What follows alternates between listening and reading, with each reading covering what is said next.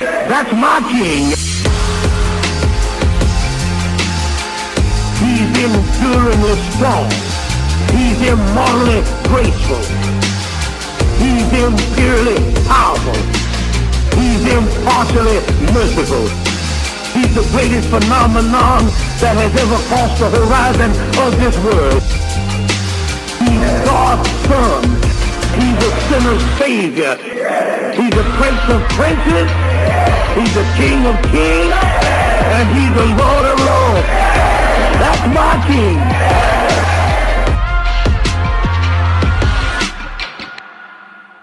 Well, Happy New Year, church. It is great to be back with you guys. Melanie and I had a great vacation in Florida with our family, and the alligator didn't get me, if you saw that online. I wanted to jump on that thing so bad. Melanie probably did not want me to, and it was a great trip because it was a good relaxing time with my family. So I am ready for this new year. I'm ready to get back in the pulpit and to begin this series on the book of Colossians. By the way, let me say, today is not my birthday. Everybody's been wishing me a happy birthday. Apparently, someone has put a fake Facebook account up that has my picture on it and my birth date on it. So if you want to get me a gift, please feel free. However, today is not my birthday. I've had about 10 people walk up and say, happy birthday. I'm like, no, it's not. So Colossians chapter 1 is where we're going to be beginning this morning. And this video is so appropriate and really helping us understand that Jesus Christ is supreme. It's another way of talking about God's glory. When you think about the glory of God, He's altogether glorious because there is no one like Him. When you talk about omniscience, there's no one that knows anything compared to what God knows. When you talk about omnipresence, there's not another being created that can be everywhere all at the same time. When you look at the depth of God's love, when you look at the depth of God's mercy, no matter what it is that you're talking about when it comes to God, anything and everyone pales in comparison. And the reality that we come away with at the end is that Jesus Christ is all that we need. When we talk about the supremacy of Jesus, really at the end of the day, that's the heart of it, is that we don't need anything besides Christ. When you go to the New Testament scriptures, the kingdom of heaven, Jesus would compare it. And I want you to understand that eternal life is Jesus. Eternal life is our fellowship and our relationship with Him. And I want you to grasp this with me, that more than once He would say that the kingdom of heaven, and in reality, Christ is, He would say, like the pearl of great price. He would say that He's like a treasure that was hidden in a field, that when a man finally went out and realized that treasure was there, he literally took everything that he had and he sold it because he knew that everything was worthless. Everything paled in comparison to having this treasure, and so he traded everything for it. I want us to grasp today that if we don't have this concept, if we don't understand who Jesus is, what Jesus Christ has done for us, what it is that He has offered us, we are going to live kind of in a sad state of affairs. Because if we don't think that Jesus is enough, it's going to attack our security as a believer. When this book was written, it was written by the Apostle Paul. He was writing to a church that he had never met. Most people think that because he wrote letters to these places, he knew these people. And more times, just as many times as not, he didn't know the people that he was writing to. He had heard about them. He had heard about their faith. He had heard about the great things that God was doing. And this was a church that he had never been to. It was in what we know today as modern-day Turkey. It's called the Lycus Valley. It is a place that was considered small in comparison to the places that were around it. You know, we have the Triad here in the state of North Carolina. It's very similar to that. There were 3 cities that were kind of right there together in this valley. Hierapolis, Laodicea, which you know from the book, probably the book of Acts and the book of Revelation. It was the lukewarm church. And also we have this city of Colossae. Colossae was the most insignificant of all of them because it was the city that was devastated more than once by massive earthquakes. And so much of the city had been destroyed, but there were a group of people that were there that had been witnessed to, that had accepted Christ, that had begun being discipled in their Christian faith, and they were making a difference in the lives of people around them. And Paul writes to these people because as a new fledgling church, here's the thing that we know about God, is that whenever God does a great work, we also know something about the devil. He's going to come along and he's going to try to ruin that work. When God does something great, the devil's going to come and try to distract. And the way he was doing that in this place was that he was bringing in false teachers. Here were these new believers trying to understand the faith, and there were other people that were telling them things like, this is tradition and this is what you must do. They were coming in and saying, you had people like the Judaizers. They were the ones that would come in and say, not only do you have to be a Christian, but you have to be a Jew. You've got to convert to Judaism. You've got to obey the law in order to be saved. It's Jesus plus, right? There was also these people that lived among them that were Gnostics. These people taught them that, you know what? If you want to live right before God, if you want to have a right relationship with Him, you've got to realize they taught that the body was bad, that the physical world was evil, and that that which is spiritual is good. And so they would pummel themselves and hurt themselves in order to pay penance almost before God, as if it would add something to their salvation. We see similar things even in the Catholic Church today. I witnessed when I was in Guatemala, a lady well into her 80s crawling on a concrete floor from the back of a cathedral that was huge all the way to the front, praying the whole time that God would see it as penance for her sin. And you want to just grab those people and say, Christ has paid the price. Christ is enough. There's nothing that you can add or take away to the salvation and to the relationship with God that we have through His Son, Jesus Christ. And so Paul was writing to these people to encourage them and to combat false teaching by letting them know that Jesus Christ is supreme. And we're going to get back to that in just a moment. But I want you to grasp with me today that if I were to say that you had, like for most of us, if I gave you $1 billion, if I said, Kevin Rainier, here is $1 billion, right? Kevin Rainier is going to be excited about that $1 billion. He's going to be like, my goodness, I couldn't want for anything else. Wouldn't it be strange if after I gave him $1 billion, he walked up and said, Aaron, thank you for the $1 billion. Now I have everything, but I also need this chair. Wouldn't that be ludicrous? If he has $1 billion, what is this chair to $1 billion? I mean, what does it matter to have this if you have $1 billion? You can buy 1 billion of these chairs. I want you to understand that to say that we have Christ, but we need anything else is just as ludicrous. If we have Him, we have everything. So as we begin to look at the book of Colossians and we look at this subject of Christ being supreme, I don't want us to feel like we've lost security because we're depending on other things. I don't want us to feel dissatisfied in life, because if you don't see Christ as all, then that's exactly where you're going to end up. A lack of security, a lack of satisfaction.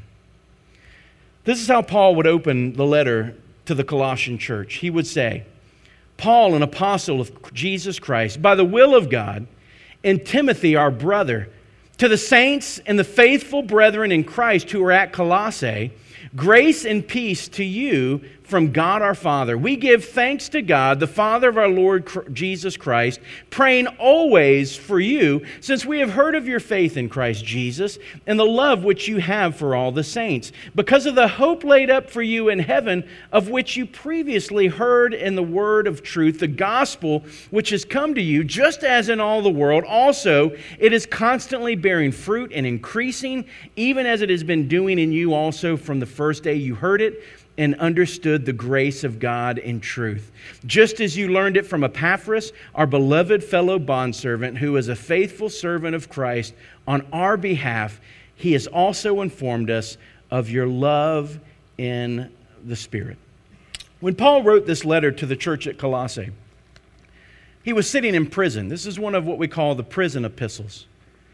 And as he was sitting there in prison, there were many times where Paul wrote and he said that he had been receiving guests. It wasn't like kind of today where you have to go and sit on another side of glass and all that. You were able to receive guests many times. In fact, every time that you were in prison back in this day, if people didn't bring you stuff, we see it in places like Uganda as well, that literally in our system, everything's paid for. In other systems, nothing is paid for. If you need food, your family brings it. If you need clothing, your family brings it. They offer you and they owe you nothing. And that's that's the way that it was in Imperial Rome. And so literally these friends are coming to encourage Paul while he's in prison. You have Timothy, you have men like Luke, you have men like Barnabas, you have men that are also mentioned here like Epaphras. And this man Epaphras, we believe that he's the one that actually started the church in Colossae, when he was saying to the people in the letter that I've heard of your faith and I've heard of your hope and I've heard of your love, the testimony of this church was being received to Paul by Epaphras, who visited him while he was in jail. The first time we saw him was in Acts chapter 19. And in Acts chapter 19, Epaphras was in Ephesus. And when Paul was preaching, when he was making disciples there in Ephesus, this is one of the men that kind of rose up in prominence in Ephesus. And at some point, he must have left Ephesus, and he took the gospel to the Lycus Valley, and churches were springing up and people were being saved. And he says, listen, I've heard word about you, and now he has a message for them. I want us to see first and foremost this morning, there's three things we're going to talk about today. We're going to get introduced to the apostle who wrote the letter, which we know is Paul. We're going to talk about the saints that are the church at Colossae.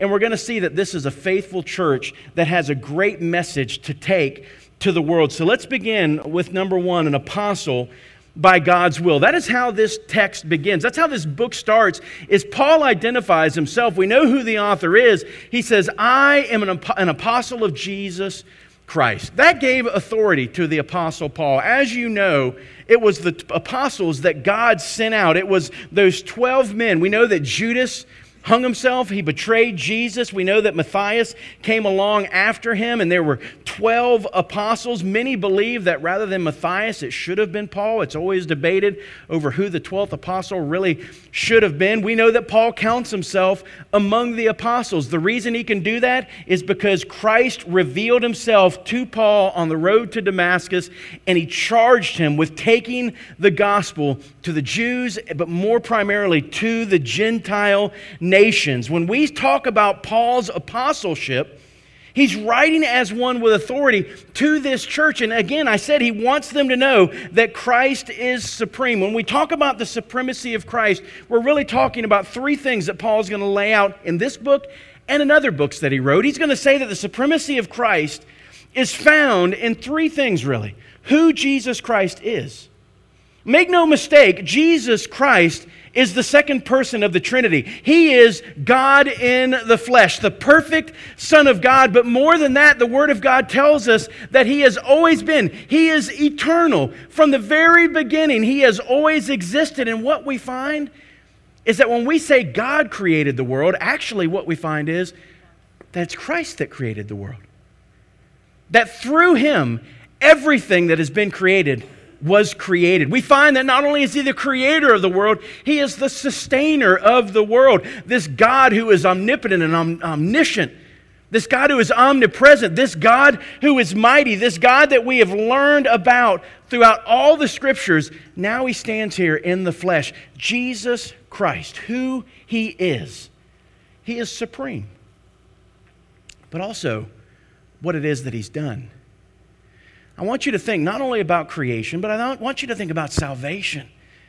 When we think about Jesus Christ, how can we not think about what it is that He has done for us? All of history, everything that we see in the Bible points to what Jesus Christ would do for us on Calvary's cross. It is the centerpiece of history. His life, His death, His burial, His resurrection, His ascension, His second coming. All of it is all that matters in history.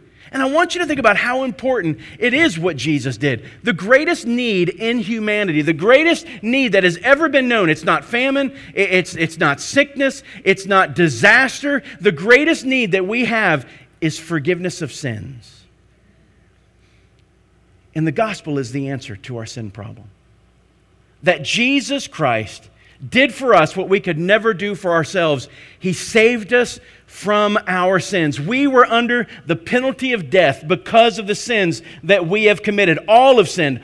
All fall short of the glory of God, right? And the Bible says that the wage of sin is what?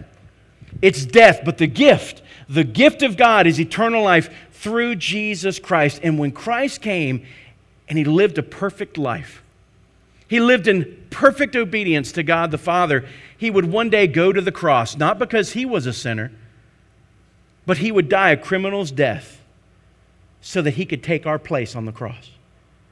He paid the price for our sins. He became our substitute, our punishment. He took upon himself, and the Bible says that he died in our place. The wage of sin is what? It's death. And he took it. And he was buried. And on the third day, God proved who he was. Jesus proved who he was. He laid his life down and he said, I'll do what in 3 days? He said, I will pick it right back up. And he was victorious over the grave. Having paid the sin debt that we have, all of us can have the promise of eternal life if we will believe in Christ. That's what he's done for us. But I also want you to think about what he's offered you. When we talk about Christ being supreme, folks, he is the only place, he is the only person in whom you will find peace. You can look for it a million other places, you'll never find it. He's the only source of love because he is love. Not that he loves, God is love. If you want to know true love, you will never know it apart from him. He's offered to you forgiveness. I want you to think, one of the things that really boggles my mind as a believer in Jesus Christ is that I grew up a lot of time in my life before I knew him thinking, what do you do with guilt? What do you do with shame? What do you do with your past? How do you get by all of those things? And I used to lay awake at night thinking, I will never be free of guilt. And then I met Jesus. And you know what he offered to me? A forgiveness so thorough that he took away my guilt. He took away my shame. He declared me to no longer be a sinner, but he called me a saint. Let that sink in. He has offered to you a new nature so that where I couldn't stop sinning before, he's changed me at the deepest level of who I am. And he offered to me, when he said new life, he also meant a new nature where my affections would change. My desires would change. I didn't have to do any of it. All I had to do was trust and believe that Christ could give me a new nature, a new heart, and he did. And he offers it to you. He offers you eternal life, hope.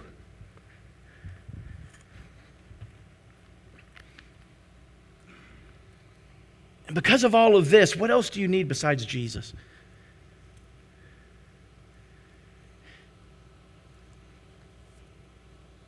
This apostle, by God's will, that was his message to the Colossians, which we're going to break down and see it so thoroughly as we go through. And he says that he was an apostle, which meant that he was sent by God. That's what the word apostle means.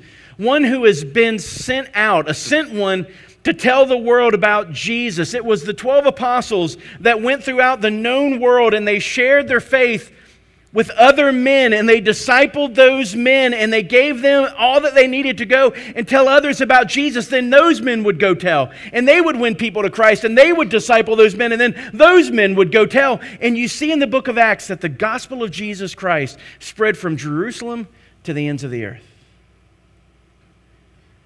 And that God used those men. I want you to realize that while we don't have apostles in that same sense today, understand that the modern day missionaries that are around us, they are like apostles. They are ones who have been sent out for a mission, sent out for a purpose. When you look at the word apostle, it's funny because in the Greek language and in secular Greek, it was actually used to describe cargo ships. They would call them apostolic ships. They were simply cargo containers that whenever a king, whenever a ruler wanted to get a shipment of something vastly important, they would put it onto a cargo ship, and it had a mission to get from point A to point B. And folks, that's the real description of the Church of Jesus Christ today. That we have been sent out, that we, like the apostles, have been told to go to the ends of the earth because we have a precious cargo. We want church to really be a cruise liner. We want church to be like a ski boat. But you know what? It's really much simpler than that. Imagine if we had the cure for cancer and it sat in the bottom of a ship and literally we had enough vials of it that we could cure the cancer around the world. What a tragedy it would be. To live life skiing, to live life like we're on a cruise ship, not realizing that the most important thing that we could do is understand that there is a precious cargo that has been given to us that will save the world. And I want you to know that salvation, it's far greater than cancer. If you get cancer, I could cure you, but guess what's going to happen? You're still going to die. If it doesn't get you, something else is going to get you. The real answer that we need is the answer to eternal life. What happens when I die? What happens to my sin? What happens when I stand before God? Is there any hope of forgiveness? Is there any hope of a new life? A new start? And the answer is yes. And it's crazy because I'm like John. It's crazy that God could have done it a million other ways, but He gave to us that gift. Almost like we are the container ship. And He says, go. Take it to the ends of the earth. You have a mission. And you may be here today and you may be saying, no, I am saved, but I'm not sent. No, you are sent. And I don't want you to hear me say today, I want to make crystal clear, I am not saying that as believers we all have to be pastors. Or we all have to be missionaries and go to foreign countries and go and plan our lives there. But I need you to hear me. You need to be a missionary first at your house. When your feet are under the dinner table, that is your mission field. Wherever your feet are, that's your mission field. When your feet are under your desk at work, you need to understand that you have an answer for the people that you work with to the greatest need that they have. The question is whether you will have the courage to speak boldly and to share with them in the mission field that God has given to you. I'll be honest, I met the guy, David Livingston and I, we were over at Prime Barbecue a few days ago. You need to go meet the owner of Prime Barbecue. You need to sit down and listen to his testimony. I think his wife is part of M3. You ought to sit down and listen to how he has leveraged a business to be able to take the gospel to people. He is a man that rather than sitting in the office, you know what he's doing? He's out in out in the dining area and he's making friends and he's winning people to Christ. And literally, he knows them, they know him. He's trying to build relationships so that he can use the business that God has given to him to make a difference for eternity. If you have something, if you've been given something, whether it's a job, whether it's things, my question to you is, do you leverage it for the eternal purposes of God? And for some of us, God may take us around the world. For some of us, God may put us in pulpits. For some of us, God may make us teachers. But I don't want you to think that the calling is any less if it's not one of those things. It is just as great, the calling that you take upon yourself to be sent out for the purpose of the gospel, because you know people, you see people that no missionary, that no pastor, that no connect group leader will ever meet. You know them. God has placed you in their path. And their salvation, it's dependent on whether or not we will open our mouths and share the gospel. And you'll see why that is in just a moment.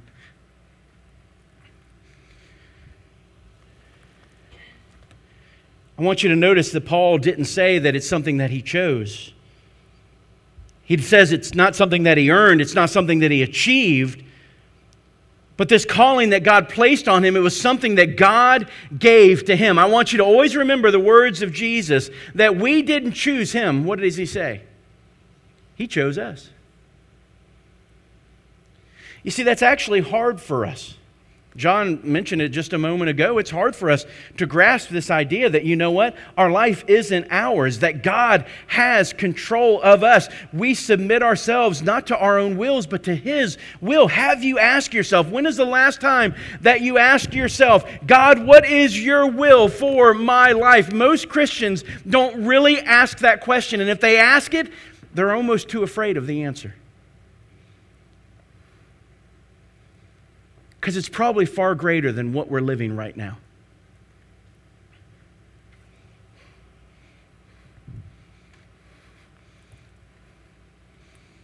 We want the cruise ship. We want the ski boat. For some reason, that precious cargo of the gospel never finds its way to the forefront of our thinking. Oswald Chambers said it best, the Christian worker must be sent. He doesn't elect to go. Have you asked God, where does He want you to go? What does He want you to do? Some people say to me all the time, well, you know what? I believe my greatest and only calling is to my four.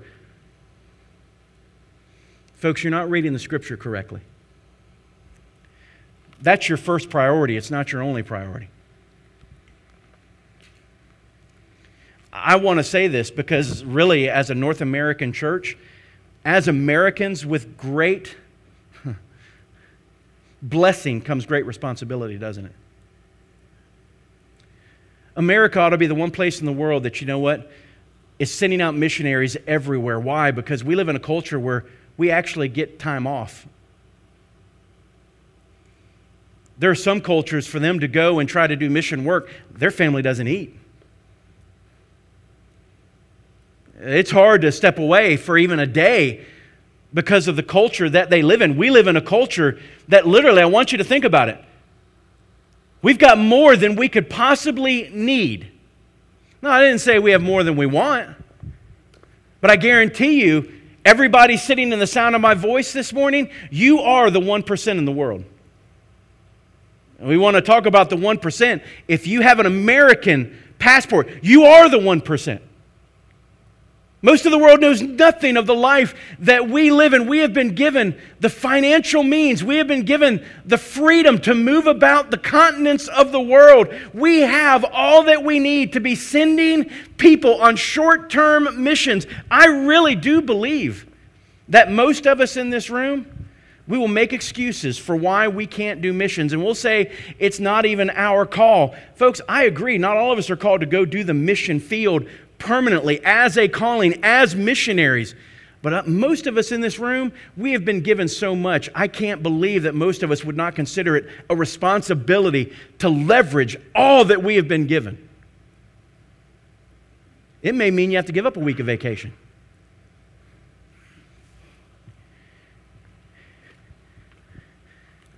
But you know what the world would do to be able to have the time and the resources and the margin that we have to do ministry the way we could do it?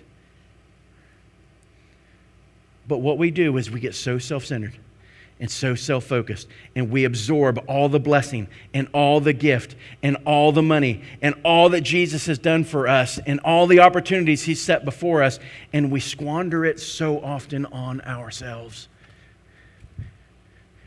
I still believe the United States could be the absolute greatest, strongest mission-sending country in the world. But it's gotten so bad that, you know what? Countries are actually doing what? Yeah, now missionaries from these poor countries are choosing to come here.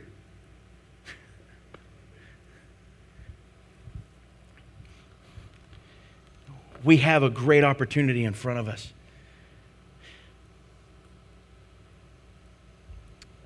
Saints are set apart. Apostles are sent out. I love what he says here. He says, to the saints, to the faithful brethren in Christ who are at Colossae. It's very interesting the way that he puts this, because first of all, I want you to see that saints are set apart. Where apostles are sent out, understand that the language is very similar for the saints. Just the fact that we are called saints is an amazing thing. It's not due to our moral superiority. Rather, it is about Christ's choice to save us, and it is about His work of atonement that brought us to the point of salvation. When we talk about this issue of I am a saint or I am a sinner, understand that you have to realize who you are in Jesus Christ. He says you are a saint. Now the question is, do I live up to what Christ says that I am? Do I believe it? By faith do I appropriate it into my life, because when we grasp who we are as a saint, it changes the way that we live. It changes our priorities. It changes our perspective. It changes so much about who we are, because saints understand they are set apart from the world and they are set apart for God. Let those two things sink in a second. Think about how your life changes when you believe and you live out the truth that, you know what, God has set me apart from the world. I'm not supposed to live like the world. I'm not supposed to look like the world. I'm not supposed to laugh at the things the world laughs at. I'm not supposed to say the things that the world says. I'm not supposed to do the things that the world does. I may be in the world, but I'm not what? I'm not of it. And then to realize that not only we're set apart from the world, but we're set apart to God.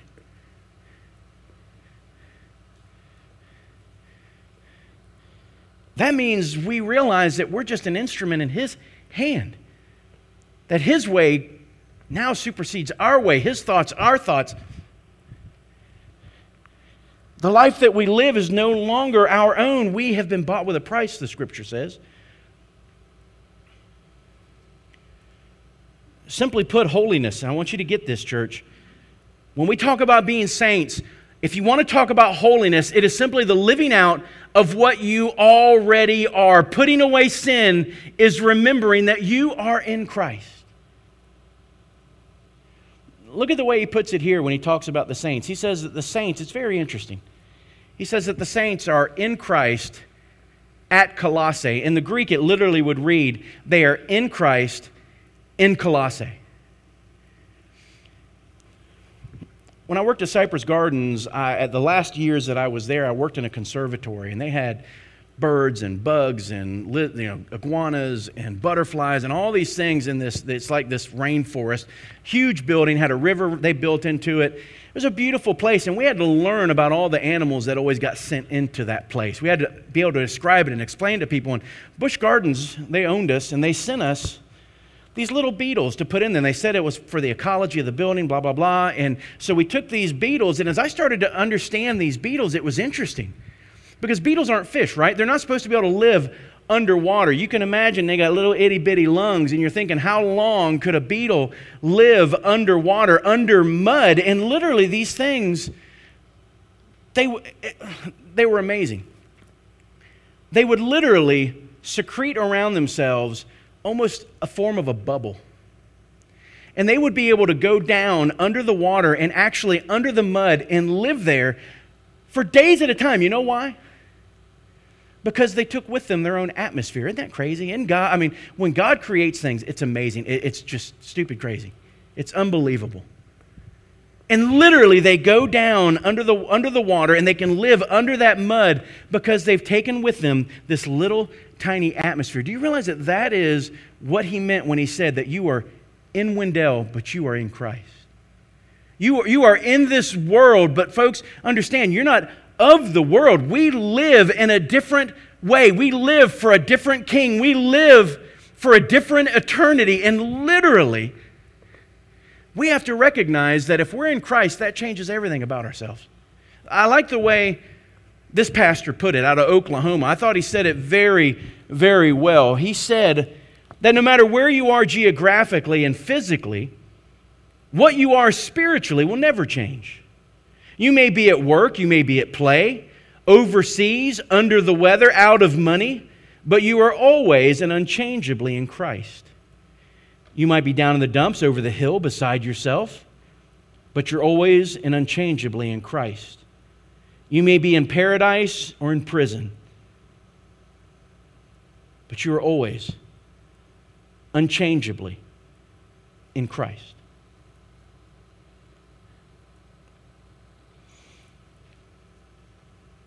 It ought to change the way we think about being a saint. I want us to see, secondly, that not only do we have an apostle by God's will who came preaching and teaching the Colossae church that Christ is supreme, understanding that he was sent out by God to tell the good news and that these saints have been set apart for God's work and set apart from the world. Now he turns to the church and he wants us to see a church with a testimony. An apostle by God's will, a church with a testimony. This is Paul's moment to speak to them. He's been talking to Epaphras, and listen to the words that he says in verse 4. He says, or actually back up to 3, he says, we give thanks to God, the Father of our Lord Jesus Christ, and he says, and we have been praying for you since. And so he's saying, we're thankful, we're overjoyed.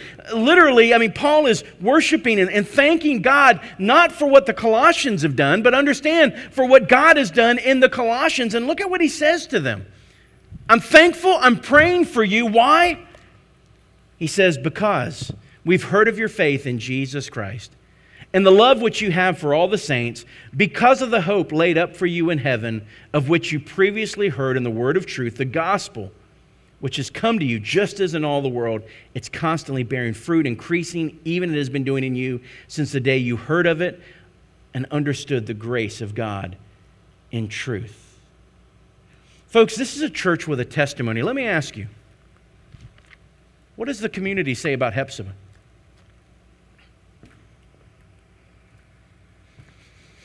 Understand that whatever it says about Hephzibah, it's saying about who? Me. I'm not Hephzibah. You're Hephzibah. I'm Hephzibah with you. We're not talking about the church organization.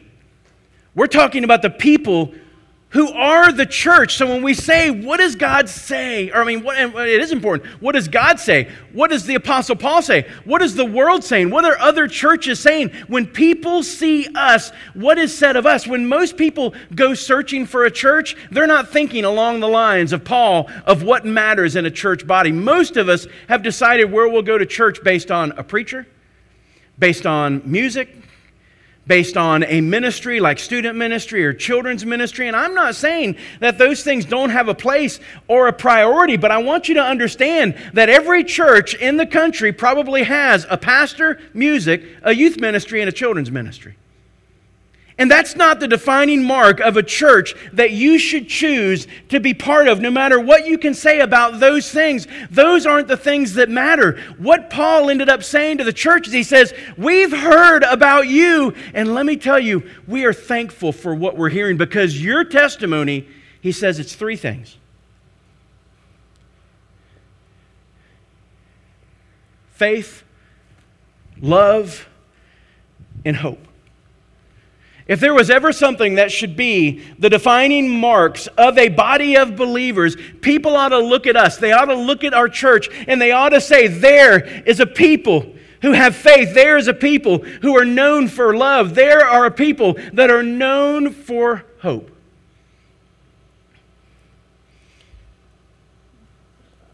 I want you to think about what those 3 statements mean real quick.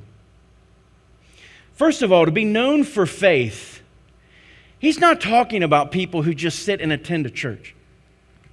When he says that, that's not the people that he's referencing, that you're just checking off boxes. Wife wants me to come. Feel like I have to be there. It's Christmas. It's Easter. It's just what I do. It's the way that I was raised. And we go into church on Sunday, but we leave Monday completely the same. There are many people that have been in churches for 30 years, and that is the story of their life. They come and they go, and yet they remain unchanged. When we talk about faith, I want you to understand how important it is that the world see that we are a people of faith. Without faith, it is impossible, the Bible says, to do what?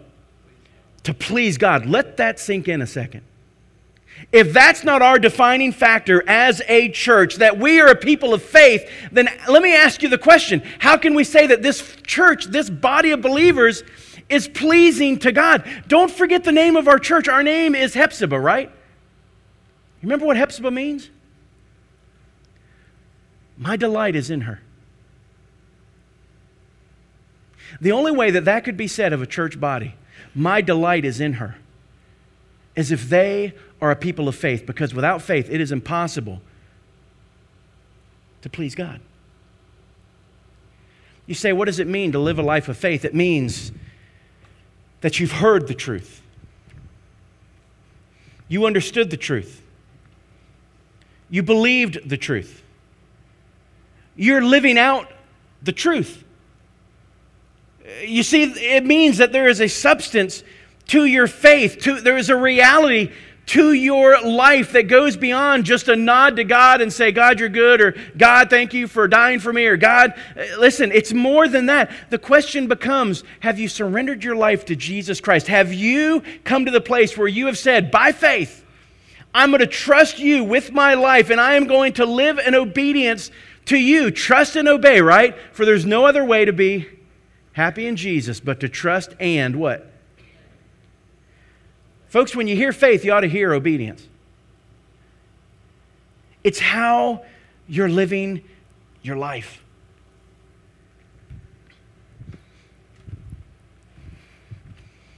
There will be a day, and it's going to be a sad day. It says that there will be many people who will stand before Jesus in the judgment. And he says they built their house on sand. Why? Because they heard the word of God, but they didn't act on it. That means they sat in church over and over and over and over and over and over and over, and they heard and they heard and they heard. They heard what God said about marriage. They heard what God said about finances. They heard what God said about mission. They heard what God said about raising children. They heard what God said about everything in their life. They sat there for years and years, and they heard it, but they never obeyed it. He said, those people, they've built their house on sand, and when the judgment of God comes, it's coming down. And he says, on that day, there will be many who will say to me, not a few, not a couple, there will be many who will stand before Jesus Christ, and they'll say, but I did all these things. And Jesus is going to say, you never knew me. Or, I'm sorry, I never knew you. And he's going to say, away from me, you workers of iniquity, or you workers of lawlessness. It means that they lived as if they'd never heard the truth. That is epidemic in the church today. Our churches are full of people who live like they've never heard the truth. Their faith has no outpouring into their life. It doesn't change what they watch. It doesn't change what they listen to. It doesn't change how they love. It doesn't change how they forgive. It doesn't change how they do business. It doesn't change how they treat their family. It doesn't change whether or not they go on mission for God and do anything for the gospel and making a single disciple. And yet we'll all sit back and we'll say, well, I have faith. My question is, faith in what? Faith in sitting in church?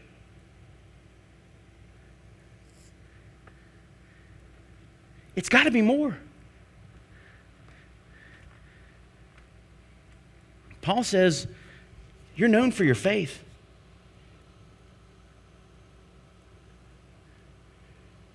Then he goes on and he says that you're also known for your love.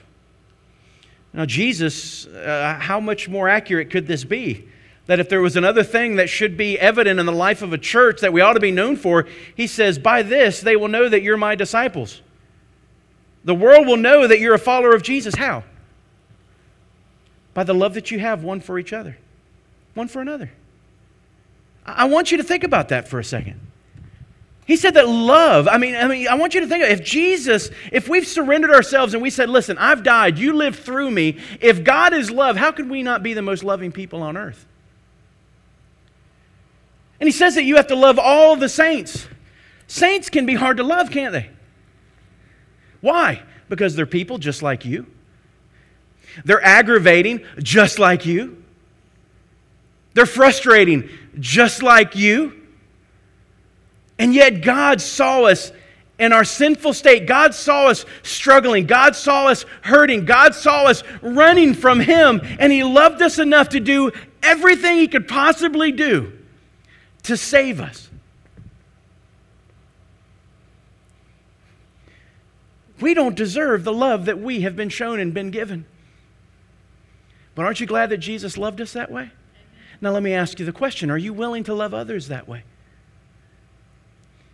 As a pastor, it's always a unique perspective because I hear all the time somebody will say, well, I wanted to go to your church, but, I just didn't feel loved. Well, number one, shame on the church if we didn't show them love. But number two, how about we quit talking about what other people are doing and start doing what God's called us to do? You have to look at people like that and you got to say, well then, you know what, brother? Show us the way. Come, be part of this body. Change the dynamic of this church, because you're exactly right. We should be a loving people. But you know what I found? I found it especially in connect groups. I've had many people come through my office and they'll say, you know what, I'm leaving Hepzibah. I'm like, well, okay, why? Well, I was in the hospital. And a soul from my connect group came and saw me. Didn't even call me. I was gone for 3 weeks. I want to say to them, I concur, that sucks. I'm sorry. That's horrible. But you know what else I say? You've been here 10 years, right? Yes. You the only one that's ever been sick in that class? No. Let me ask you a very important question. How many times did you go to the hospital to visit somebody that was sick? You know what the answer always is?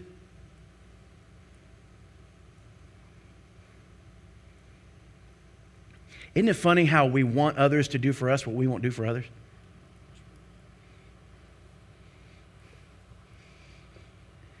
Aren't you glad that Jesus didn't wait to show His love for us when we would love Him back? If Jesus was waiting on us, guess what? We'd still be waiting. Folks, that is the essence of love. It goes to the extremity of Jesus saying, you as a believer, you can love not only your family, not only your friends, not only those that you can get something from, but He says, you know what? You and you alone, as a believer in Christ, you can even love your enemy.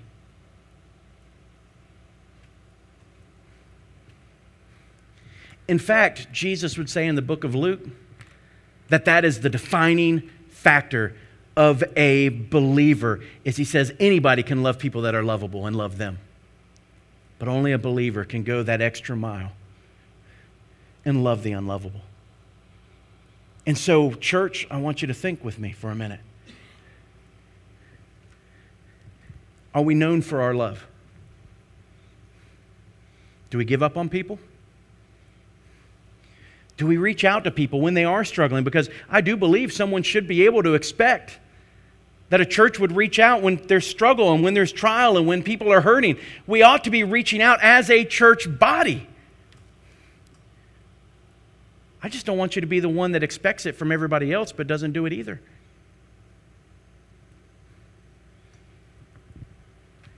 Somebody's got to start. And Christian, it ought to be us. We're the only ones that can, because of Christ in us, can we love like that. And then I found this, you read the Bible over and over. I've read Colossians I don't know how many times, and this just hit me different this time reading it. And that's why you keep reading the Bible. That's why you never stop studying it. Because I noticed that it just stuck out to me more than normal. He said that you have this faith and you have this love for all the saints, everybody. But then he turned around and said that it springs from something specific. That the reason we can live a life of faith and the reason that we can love like this, he says it springs from the third thing. So like a spring, I want you to think about it. It flows out of the third thing, which the Bible says is hope. Let that sink in a second, because that struck me weird this time when I read it. How does the hope of heaven, the hope of eternal promise, the hope of eternal riches, how does that play into the way that I have faith and I have love right now in this life?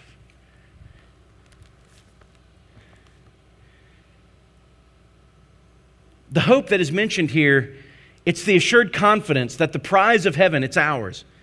The future eternal blessings of heaven, they're ours. Our eternal home, it's ours. Our heavenly reward, it's ours. Knowing that heaven is ours, assured that we will one day see Christ, confident that we will inherit our eternal reward, it ought to cause us to set our minds on heavenly things so that we are able to exercise our faith and demonstrate love. Let me put it to you the way Paul will later in this book.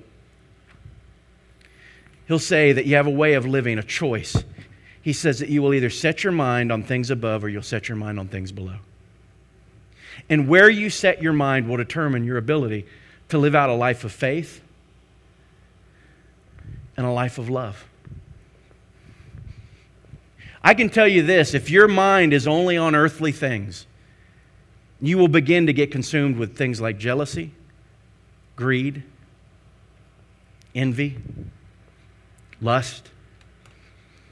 Your passions will end up taking you over if your hope and your longing and your life is focused on only what is here, temporal, in time and space. Folks, if you want to learn to love people, you got to set your mind on things above. If your mind is here on earth, then when someone slights you, you'll slight them back.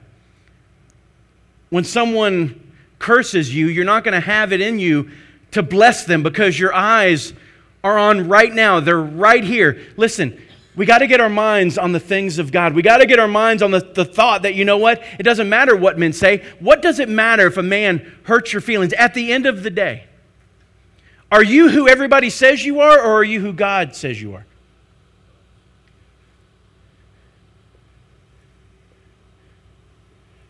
You got to start listening to one voice and living for one master, living for one king. And if you start to set your mind on the things of heaven, then listen, you'll start to see things on this earth in their proper perspective. I don't know how a Christian can't be missional if their mind is on heaven. If I realize that, you know what, there's 1 billion years here, there's 70 years here, but there's another 1 billion years that can be lived out, not in heaven, but where? In hell. I don't know about you. I don't wish hell on my worst enemy. There ought to be something in us that realizes, and we have one eye on heaven to the point that we recognize that time is fleeting and that people are living for the wrong person and the wrong things, and they are destined to hell without the hope of Christ. But if all we're focused on is our income and our vacations and our fun and our entertainment and everything else, then understand people will continue to perish in the millions off of this earth, having never heard the gospel of Jesus Christ. And we can sit back all day long as Americans and say, well, you know what? I like my things. I got to work because I like my things. And I'd like to go, but I like my things. And I like my time with my... How do you think that's going to sit in heaven before God? When the one thing He asks you to do is what? Go, make disciples. I can tell you, go on mission because it hurts when you sit in a leper colony and you realize that people are dying every day with diseases that are so curable.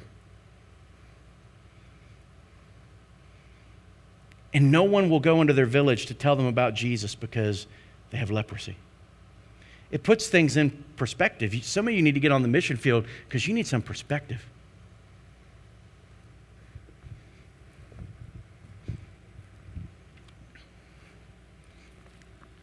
Jesus is calling us to faith, to hope, to love. And lastly, I'll close with this, a church with a message. Not only a church with a testimony, but listen, this is a church that Paul says, you have a message because of what you've received, because of this faith that you have, because of the fact that you've been discipled by Epaphras and others. Now you have a message, and he wants them to say, listen, he wants to say to them, it doesn't stop with you. Do you realize that God is doing so much more, thankfully, than what He's doing at Hephzibah? I mean, do you realize that we are a very small piece and a very big thing that God is doing? And no matter where you go around the world, the darkest places, the gospel light is being sent. People may be losing their lives, people may be dying for their faith, but I want you to see that the gospel of Christ, it is advancing. And the reality is we live in a moment much like Queen Esther. That maybe someone needs to say to us what Mordecai had the courage to say. That maybe you were put here for such a time as this, but if you won't do it, guess what? Then God will raise up someone else. And what a tragedy to miss it.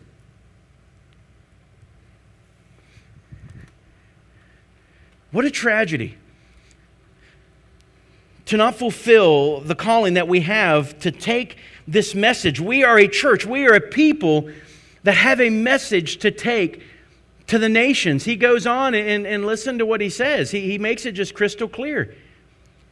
He says, this gospel, it came to you just as it did in all the world, and it's constantly bearing fruit. It's increasing. Even it has been doing in you since the day you heard of it, and you understood the grace of God and truth, just as you learned it from Epaphras, our beloved fellow bondservant, who is a faithful servant of Christ on our behalf. This gospel message, listen, it's the good news of God. The reason we go and the reason we share the gospel is because it is good news. We go into the world where there is nothing but bad news. There is nothing but death, nothing but devastation, nothing but hurt, nothing but pain. And we get to proclaim a message that there is hope, there is forgiveness, there is joy, there is peace, but it's only found in one person: Christ. You want to be rid of the guilt and the shame in your life? You're not going to drink it away. You're not going to shoot it up and it go away. You're not going to sleep with another person and it go away.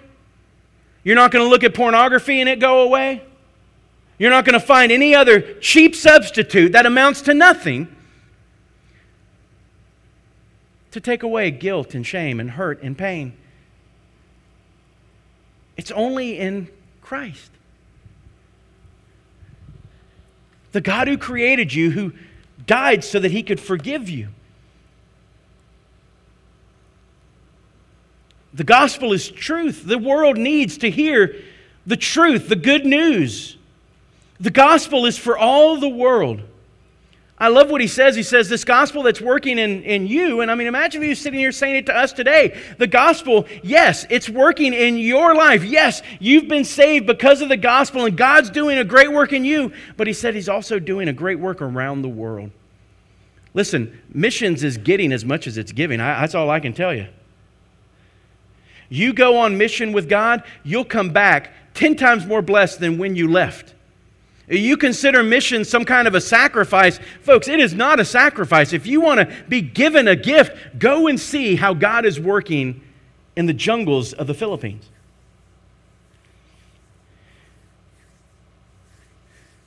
Saving Muslims. Extreme Muslims.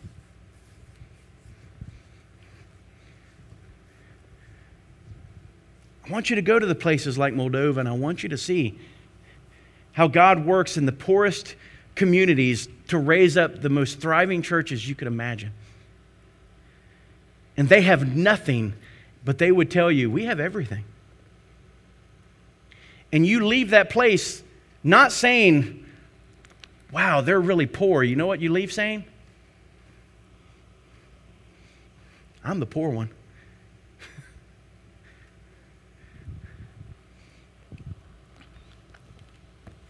Sometimes we've got to see the gospel on the global level.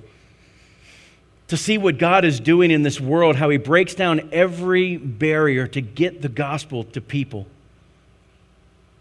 Because He goes on and says that the gospel, it bears fruit. It's the good news of God. It's the truth. It's for all the world. The gospel, the Scripture says, it will bear fruit.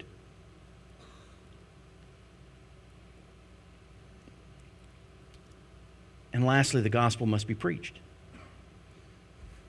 If the gospel is going to bear fruit, and it does, it's because someone has gone and scattered seed. You can't bear fruit until you do what? Until you scatter seed. See, that's what God's called you and I to, just to scatter seed. To take the gospel, to have the courage, listen, to say the name Jesus. For some of you, that's the starting point in this room, is I want you to think, when's the last time you were really courageous enough to sit down with someone and talk about Jesus besides in a small surface way? Folks, if people don't hear the name of Jesus, there is no other name under heaven or on earth by which men can be saved except the name of Jesus. I am not going to call you today to a simple lifestyle evangelism. You should be living out your faith. You should be loving others, and it should line up with what you preach. But folks, if we don't preach the gospel, nobody's going to be saved. They're just going to walk away and say, wow, he's a great dude. Wonder what makes him different. You have to tell them why you're different. And it can't be, well, come to my Connect group and find out. Hey, come meet my pastor and find out. Hey, you ought to come to our church. It's an amazing church. Your pastor, your Connect group leader, your church aren't the source of salvation. Hephzibah is not the name under heaven and on earth by which all men must be saved. It's Jesus.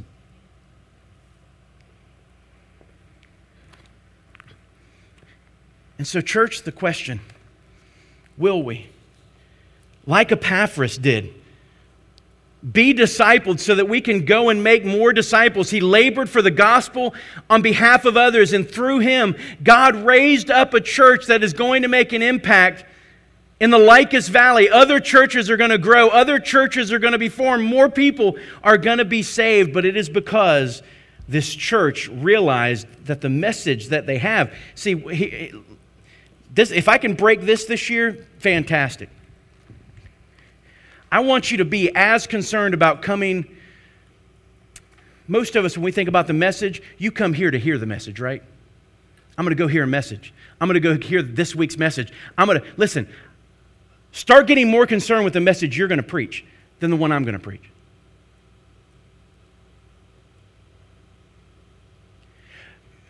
How long would you let me have my job if you said the one thing that you're called to do is to preach, and I never preached? See, I know what some of y'all are thinking. We didn't preach the last 2 weeks. Actually, I preached at an Indian church when I wasn't here. I'm going to take the chance to preach. Why? Because we've been commanded.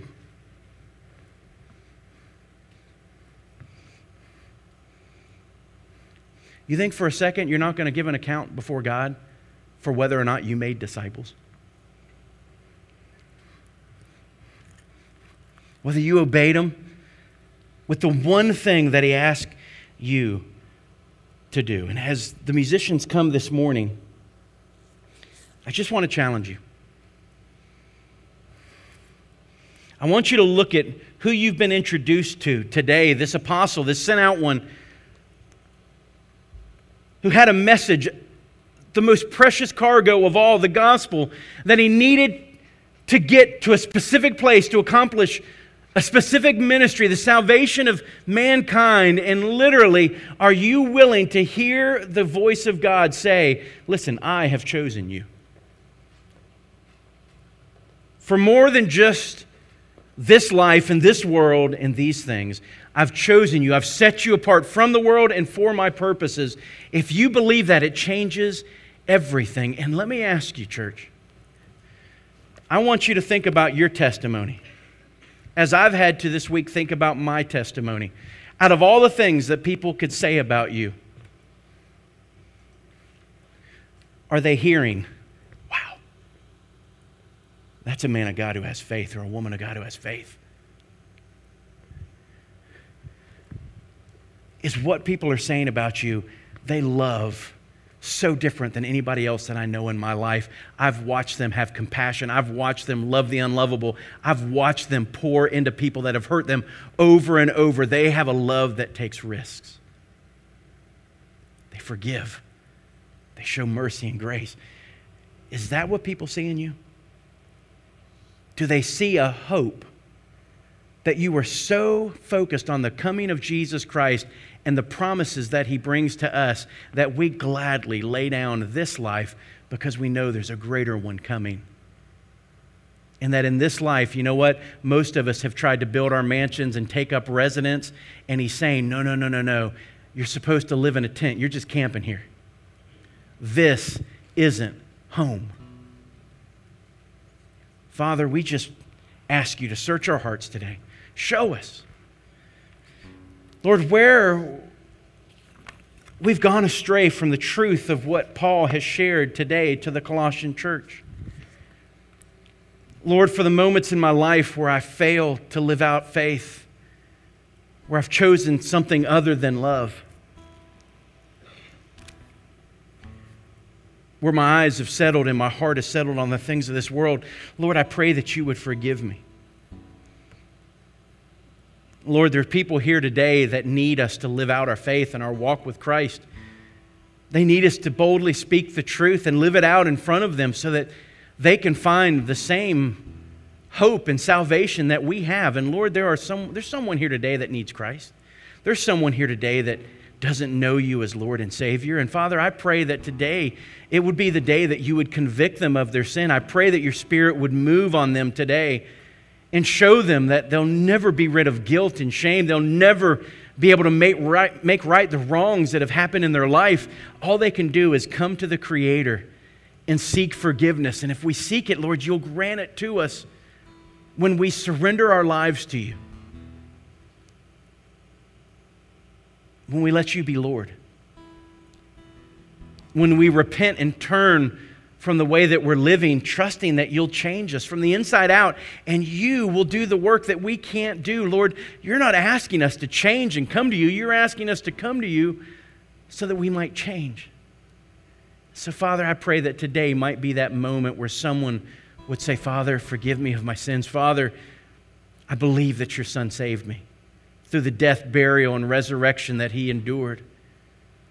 Lord, today I want you to save me from my sins. I ask you to be Lord of my life. I surrender my all to you. Lord, if there's someone here that needs to pray that, God, in this moment, give them the stillness and the quietness in their soul to finally stop fighting you, to hear you, and to believe you and to receive you. Lord, thank you for accepting us.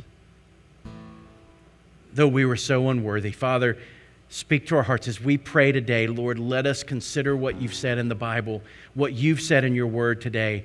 And Lord, may we not leave this place without speaking to you, without surrendering to you afresh, without considering the challenges that you've set before us. In Jesus' name, amen. That's my King.